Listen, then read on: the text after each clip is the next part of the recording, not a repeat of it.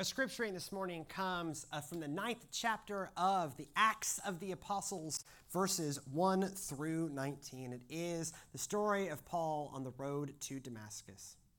Meanwhile, Saul, still breathing threats and murder against the disciples of the Lord, went to the high priest and asked him for letters to the synagogues at Damascus, so that if he found any who belonged to the way, men or women, he might bring them bound to Jerusalem.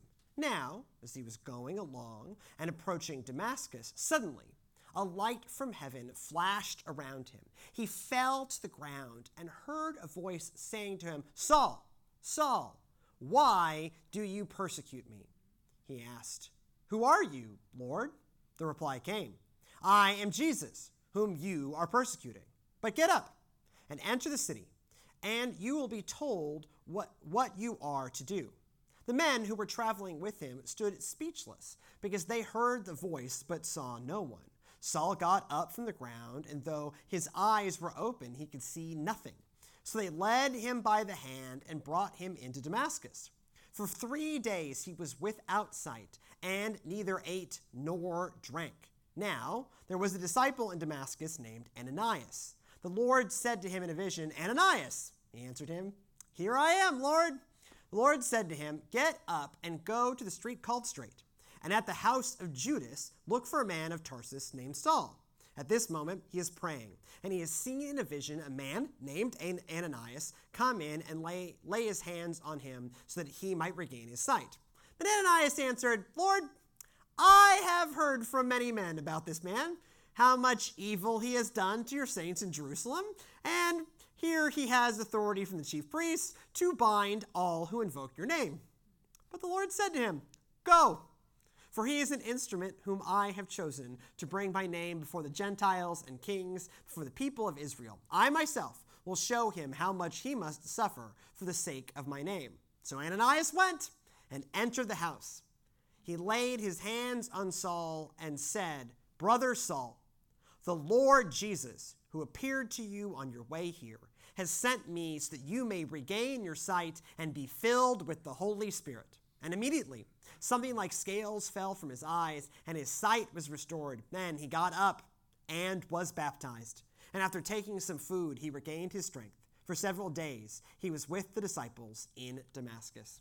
This is God's good word for us, God's beloved people. Thanks be to God. Amen.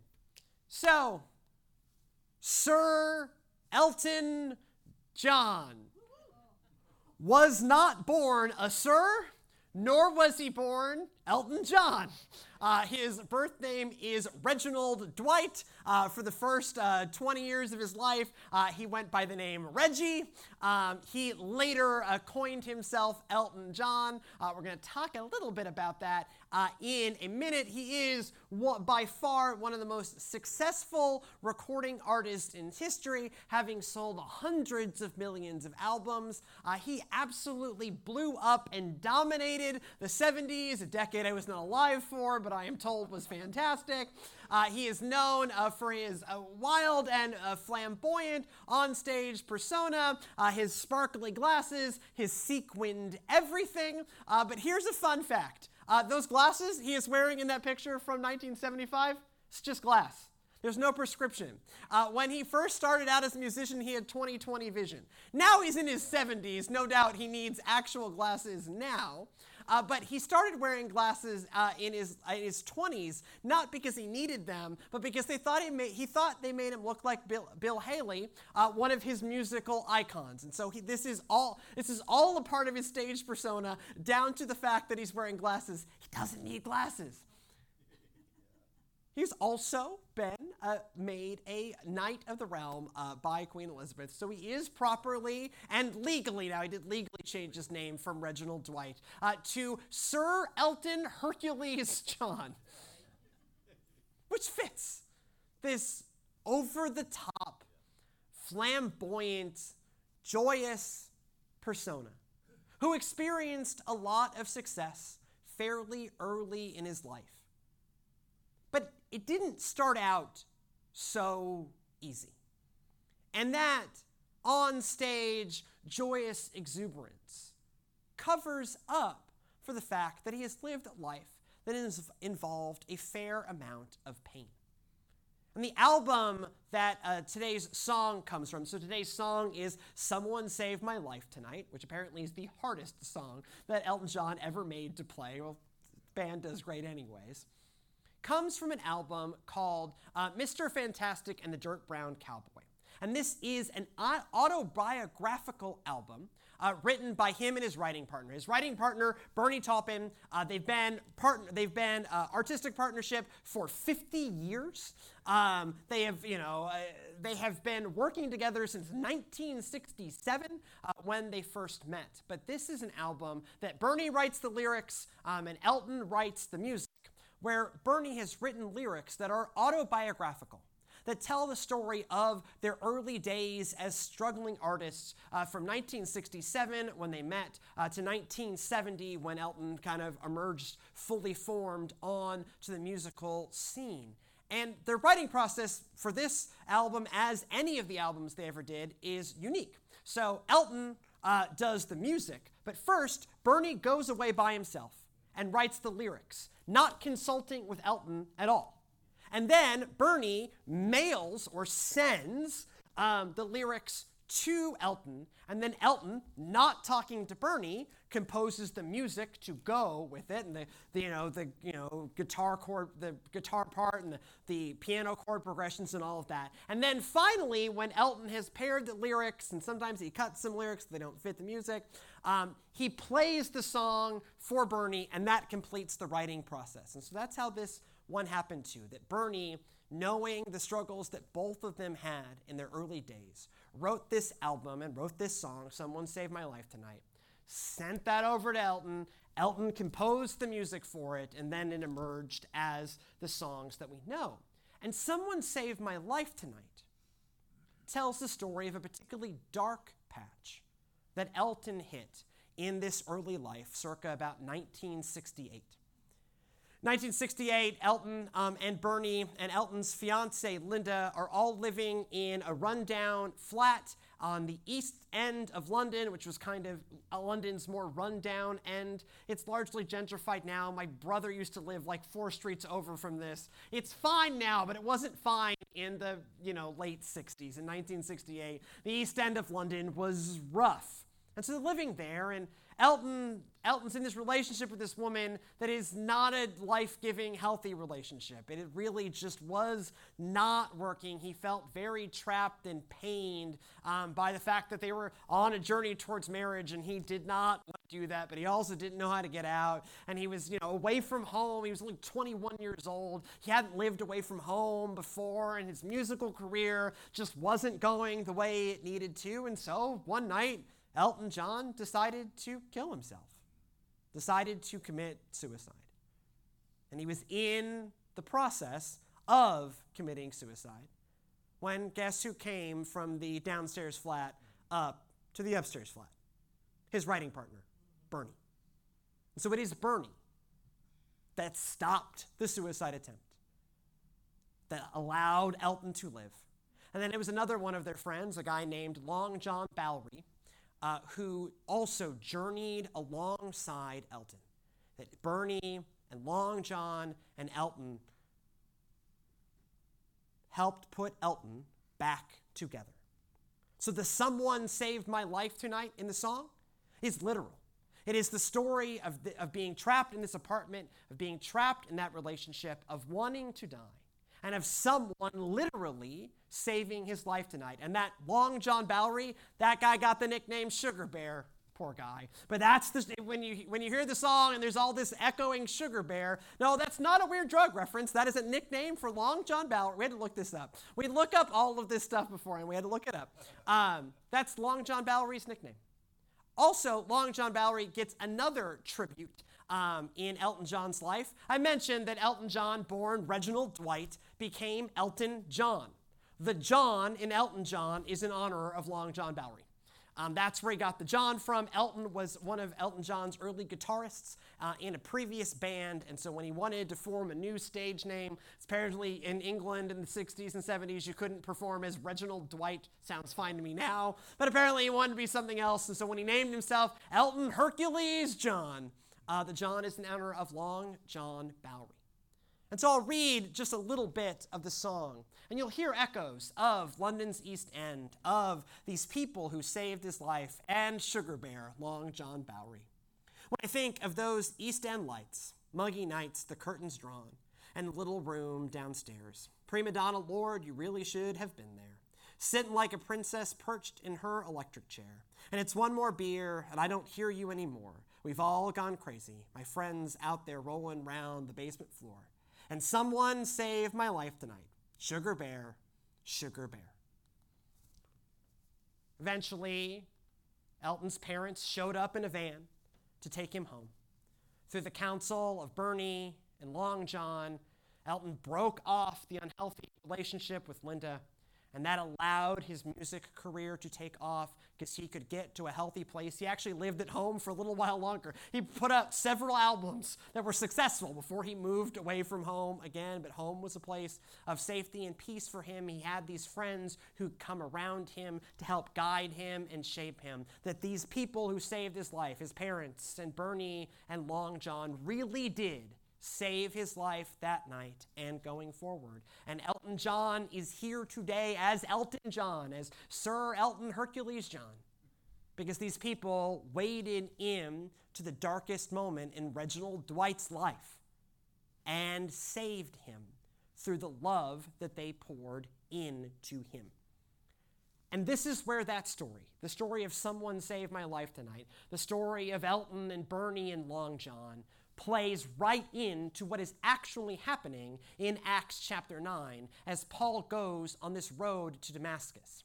Because as Christians, we are guilty over and over again of jumping always to the end of the story. We love the end of the story where Paul comes out fully formed as this amazing evangelist, as this determined and dogged preacher of the gospel, of this amazing writer that writes 40% of the New Testament, right? We love Paul. I love Paul. Paul's fantastic. But at the start of this story, Paul is absolutely headed for self-destruction. He is on a self-destructive path. He is caught in a really dark pattern, and he's about to bring a whole lot of people down with him if someone does not stop him. Because Paul is fantastic, absolutely fantastic at following God. But Paul starts off on a really misguided place, picking up rereading verses 1 and 2.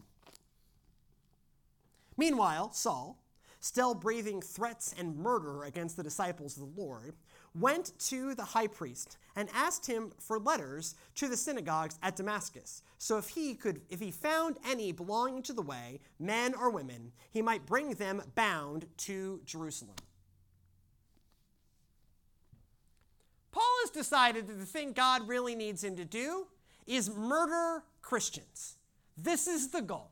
He is present at the martyrdom of Stephen, where a whole bunch of people throw rocks at Stephen until Stephen dies. Paul gets to be coat holder. He's like, no, don't mess up your coats. I'll hold the coats. I'll watch the coats. Here are the rocks. Go kill that guy. And he approves of the killing. Paul, steeped in the school of the Pharisees, knows the scripture far better than any of us ever will, but has got this misguided idea that means he needs to drive Christianity out. And so as he is on this road to Damascus bearing the murder letter from the high priest saying that he can bind and return any followers of Christianity, that means he can have them killed,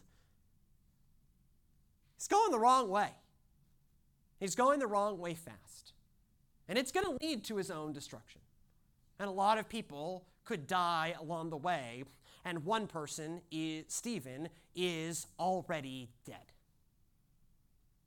And so it is in this moment of an absolutely self-destructive and dangerous to others pattern that in breaks Jesus with this blinding flash of light and this reminder of, why are you persecuting me? Why are you who seek so much to do what God wants you to do? How have you been altered and so drawn astray that you are persecuting me, Jesus Christ, Lord of all? And Paul is struck blind. And then the normally, when we tell this story, we then just jump to the end. And then Paul gets baptized. Yay! And that happens. But there's this intermediary step. Yes, Jesus starts the process of saving Paul's life, as Jesus starts the process of saving anybody's life. But then someone else had to step up and do some of the work. Someone had to step up and save Paul's life that day. A Christian needed to get involved, to be the hands and feet of God in that moment. And that Christian's name is Ananias. And Ananias' story plays out, particularly in verses 15 through 17. But the Lord said to him, "Go, for he is an instrument whom I have chosen to bring my name before Gentiles and kings and before the people of Israel. I myself will show him how much he must suffer for the sake of my name." So Ananias went and entered the house. He laid his hands on Saul and said, "Brother Saul, the Lord Jesus, who appeared to you on your way here, has sent me so that you may regain your sight and be filled with the Holy Spirit."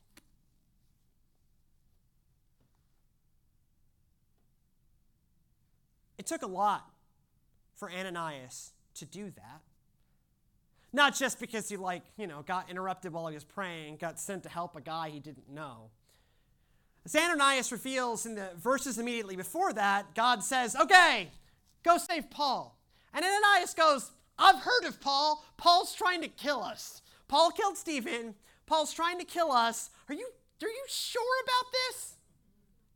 And that's when God says, "Go. I need him." And Ananias says, "Okay, I'll do it." But think about that for a second. Paul is there dead at that point. We know what Paul becomes. Ananias doesn't know what Paul becomes. Ananias knows what Paul is in that moment. And what Paul is in that moment is their deadly enemy who's already killed somebody and wants to kill more people.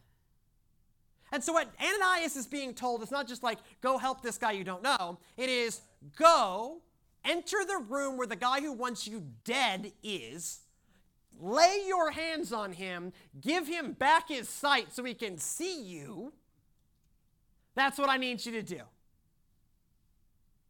And Ananias has far more spiritual maturity than I can ever claim to have. Ananias does, with only a little bit of objection, which I think we all should agree is reasonable. Sometimes, even with God, it's okay to ask a couple clarifying questions. A lot of times in the Bible, it goes, God gives an order, and the person goes, "Are you sure?" And you don't get zapped for that. You could, eventually you do then have to go do it, but you get at least one, "Are you sure, O Lord?"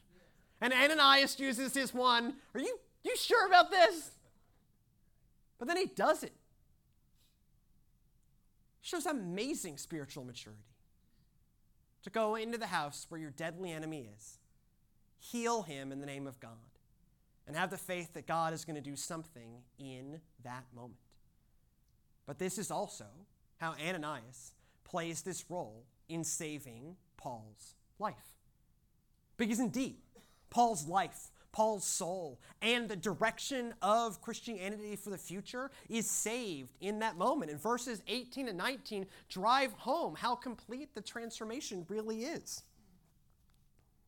And immediately something like scales fell from his eyes and his sight was restored. Then he got up and was baptized. And after taking some food, he regained his strength. For several days, he was with the disciples in Damascus. He is baptized, he is welcomed in, he is restored, the scales fell from his eyes. But that is in no small part because of what Ananias, in his bravery, in his spiritual maturity, in his love of neighbor, even when that neighbor was not particularly loving, was willing to do.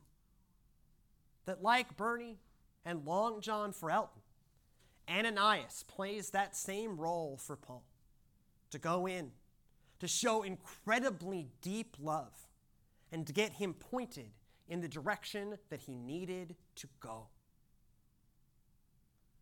That's the story of Paul. It's not just a miraculous vision from Jesus, although that certainly didn't hurt. It took a Christian. being willing to love in an extraordinary and risky and inconvenient way to save Paul's life. I imagine it was at night. It was definitely not at night. It was probably during the day. But it fits the song, save Paul's life that night. And so, on one side of this, there's a lesson for all of us as Christians about the actual nature of Christian love. And that is, the actual nature of Christian love is risky and inconvenient. When someone calls you in crisis, it does not fit into your schedule. Literally, my X percentage of my job is dealing with people in crisis. It does not fit in my schedule. And that's part of my job. I can only imagine what it is to not be a I've almost forgotten what it's like to not be a full-time pastor. I'll confess that. I don't quite remember what it's like to be a normal human anymore. But I can imagine if it is hard enough on my schedule to deal with people in crisis, I can imagine what it's like for y'all who have other jobs and other lives and things. It's not convenient. A person having the worst day of their life seldom fits your calendar. A person in deep need can seldom make an appointment of when they're finally going to hit rock bottom. And yet we are called to love. And also that people don't always look the way you want them to, smell the way you want them to, act the way they want them to. Often a person who's hit rock bottom, looks a little nuts for one reason or another. And so there's an element of risk in engaging with that, but sometimes that's exactly what we are called to do. To love in ways that don't fit our schedule. To love people that don't fit our ideal image of people we should love. They don't smell right. They don't look right. They act crazy. They talk crazy. Whatever. It feels risky, right? That's usually a good sign you're on to something. If this does not fit your schedule and feels kind of risky, then it takes the love of God moving in you to do it. Because on your own, you would go, nah, I ain't got time for you. Or I'm afraid. But you overcome that by the power of God moving you, as Ananias overcame that in the power of God loving him. Ananias was having his daily prayer time. Ananias probably needed to do, whatever Roman people did in Damascus. Had things to do. He had a to-do list, and he was told to go love the guy that was trying to kill him, and he did it. Christian love is inconvenient and risky, and is exactly what we are supposed to be ready to do. To put aside our own priorities for the sake of God's love, and step out in faith to love another, even if they don't look or act particularly lovable. That's how we save people's lives.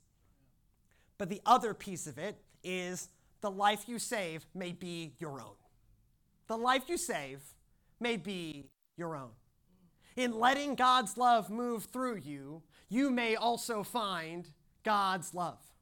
In loving in an amazing way, Ananias opened the world to the work of Paul the Apostle. Who knew, right? Ananias certainly ended up getting a whole lot out of Paul's ministry, as we all did. Ananias ended up helping himself as much as he helped Paul, but he had no idea that's what was going to happen. All he did was open himself up to God's love.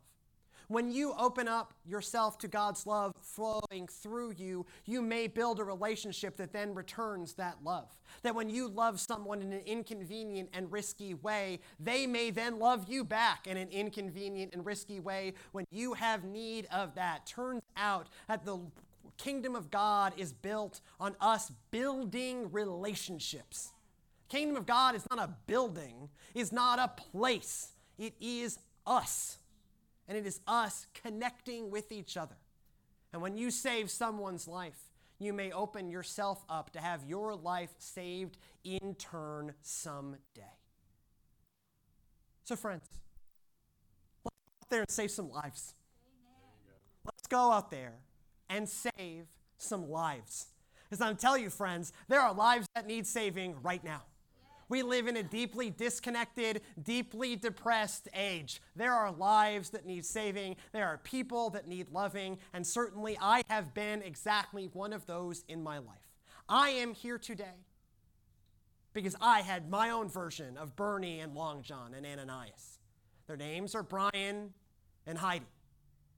As a deeply depressed teenager, I was often in deeply rough shape. I am by no means perfect now, but I was in deeply rough shape multiple times as I was coming up. As a 17-year-old, after I tried to kill myself, I wondered, would anyone put up with me ever again as depressed? And that was when you're deeply depressed, that's often the only thing you can talk about. I was pretty lousy company, and yet Brian and Heidi took the time and stuck it out with me and loved me and put up with me and helped rebuild me over months. When I got dumped flat by the woman that I thought I was going to marry and my whole world was upended at the age of 20, Brian spent our entire Christmas break playing the same terrible video game, Wacky Racers for the Dreamcast, a game that I guarantee you no one else besides me in this room has ever heard of. It was not a well-known game, but Brian played it with me every day for 3 weeks to listen, to help me find myself again. And 6 months after that, I asked Sydney out, and 8 months after that, I accepted my call to ministry, but none of that would have been possible if Brian hadn't sat with 19-year-old me and played that same terrible game that I know now must have annoyed the bejesus out of him. But he gave up his entire Christmas break, our first December home from college, to sit every day and play a terrible video game. They saved my life because they loved me in wildly inconvenient ways, that they gave deeply of themselves. And so I know what it felt like to be Elton John, surrounded by Long John and Bernie and his parents. And I can imagine a little bit of what it was like to be Paul, to have this person who had no reason to love him come in and be a part of God transforming his life. I know the impact that it can have. I have felt it in my own life. I just pray that we as the kingdom of God, we as Christians can do it again, to go out and save people's lives by showing love, by loving in ways that don't make sense, and loving in ways that are not necessarily good for us, that don't fit our schedule, that are risky. Because there's an epidemic of loneliness and depression and disconnection out there in the world. And in our hearts right now, in this room right now, is the antidote that we need. The Holy Spirit, the love of God, moving through Christians like Ananias, moving through Christians like you and I. Let us pray. Gracious, loving God, we give you thanks. We give you thanks for the ways your love moves in us. We give you thanks for the times and places where you have been, you have saved our lives. But God, we pray that you convict in us, that you move in us, that you empower in us to love in that same way, to be an Ananias for someone else, to save someone's life by the power of your love working through us. Loving God, may we be a people who are also offering your life-saving love, your life-saving grace, your life-saving hope and transformation. In Jesus' most holy name we pray. Amen. And as advertised, friends, I now present to you the 1975 single, Someone Saved My Life Tonight, from the album Mr. Fantastic and the Dirt Brown Cowboy. I do want to note that I love this band dearly, but one of the things that they go through as part of Summer of Rock, and particularly this Summer of Rock, is they are covering artists and genres who are some of the greatest, and we have truly wonderful musicians. So I give to you an edited and perhaps incomplete but still wonderful version of Someone Saved My Life Tonight by Sir Elton Hercules John. And everybody in the heart of this band up here, I want you to see. We need all y'all's participation on this, but just listen to this beautiful piano, listen to the guitar players and everything. It's amazing. So just please help along for us. So.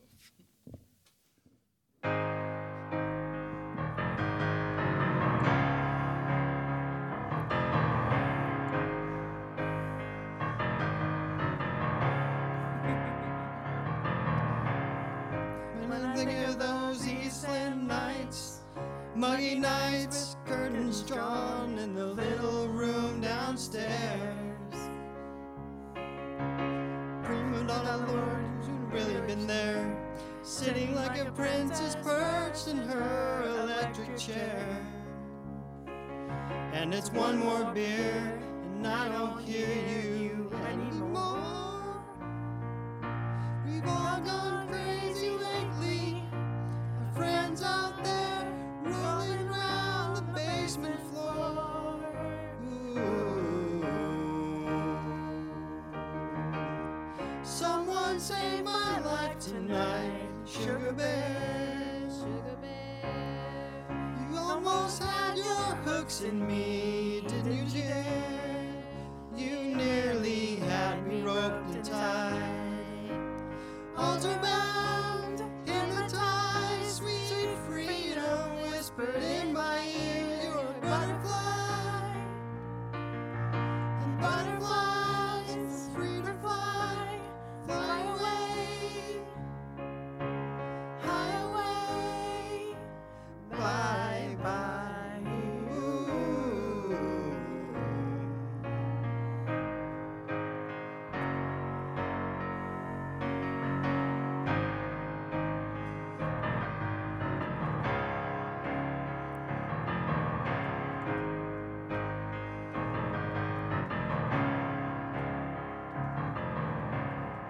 Never realized the fasting hours, evening showers, playing in the darkest dreams.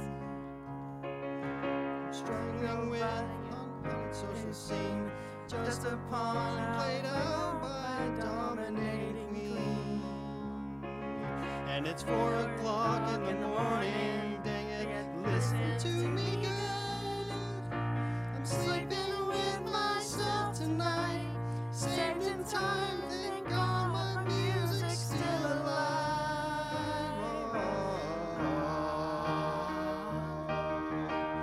Someone save my life tonight, Sugar Bear. You almost had your hooks in me, didn't you, dear? You nearly had me roped and tied. Altar bound, hypnotized, sweet freedom whispered in my ear. You're a butterfly, and butterflies are free to fly, fly away, bye bye. Ooh.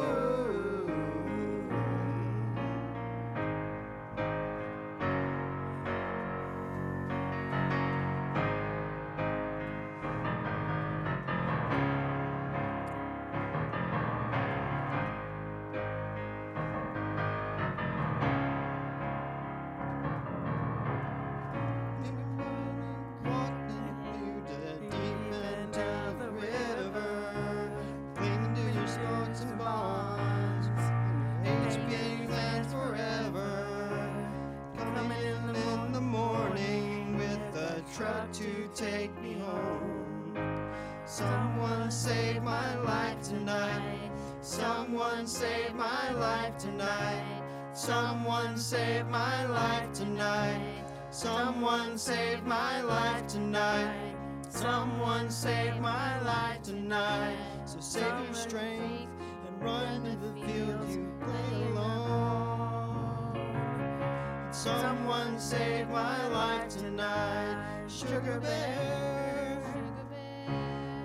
You almost had your hooks in me, didn't you, dear?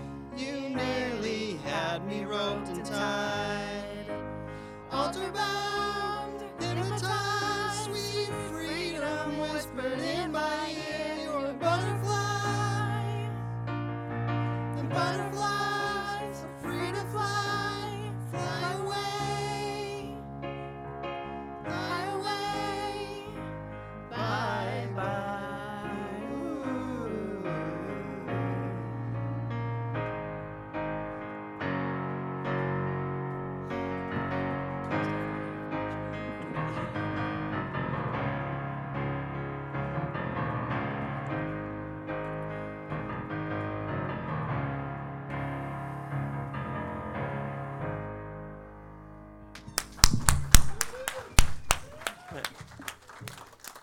invite you now to grab the hands of the people around you, form one united body in Christ, for that indeed is what we are.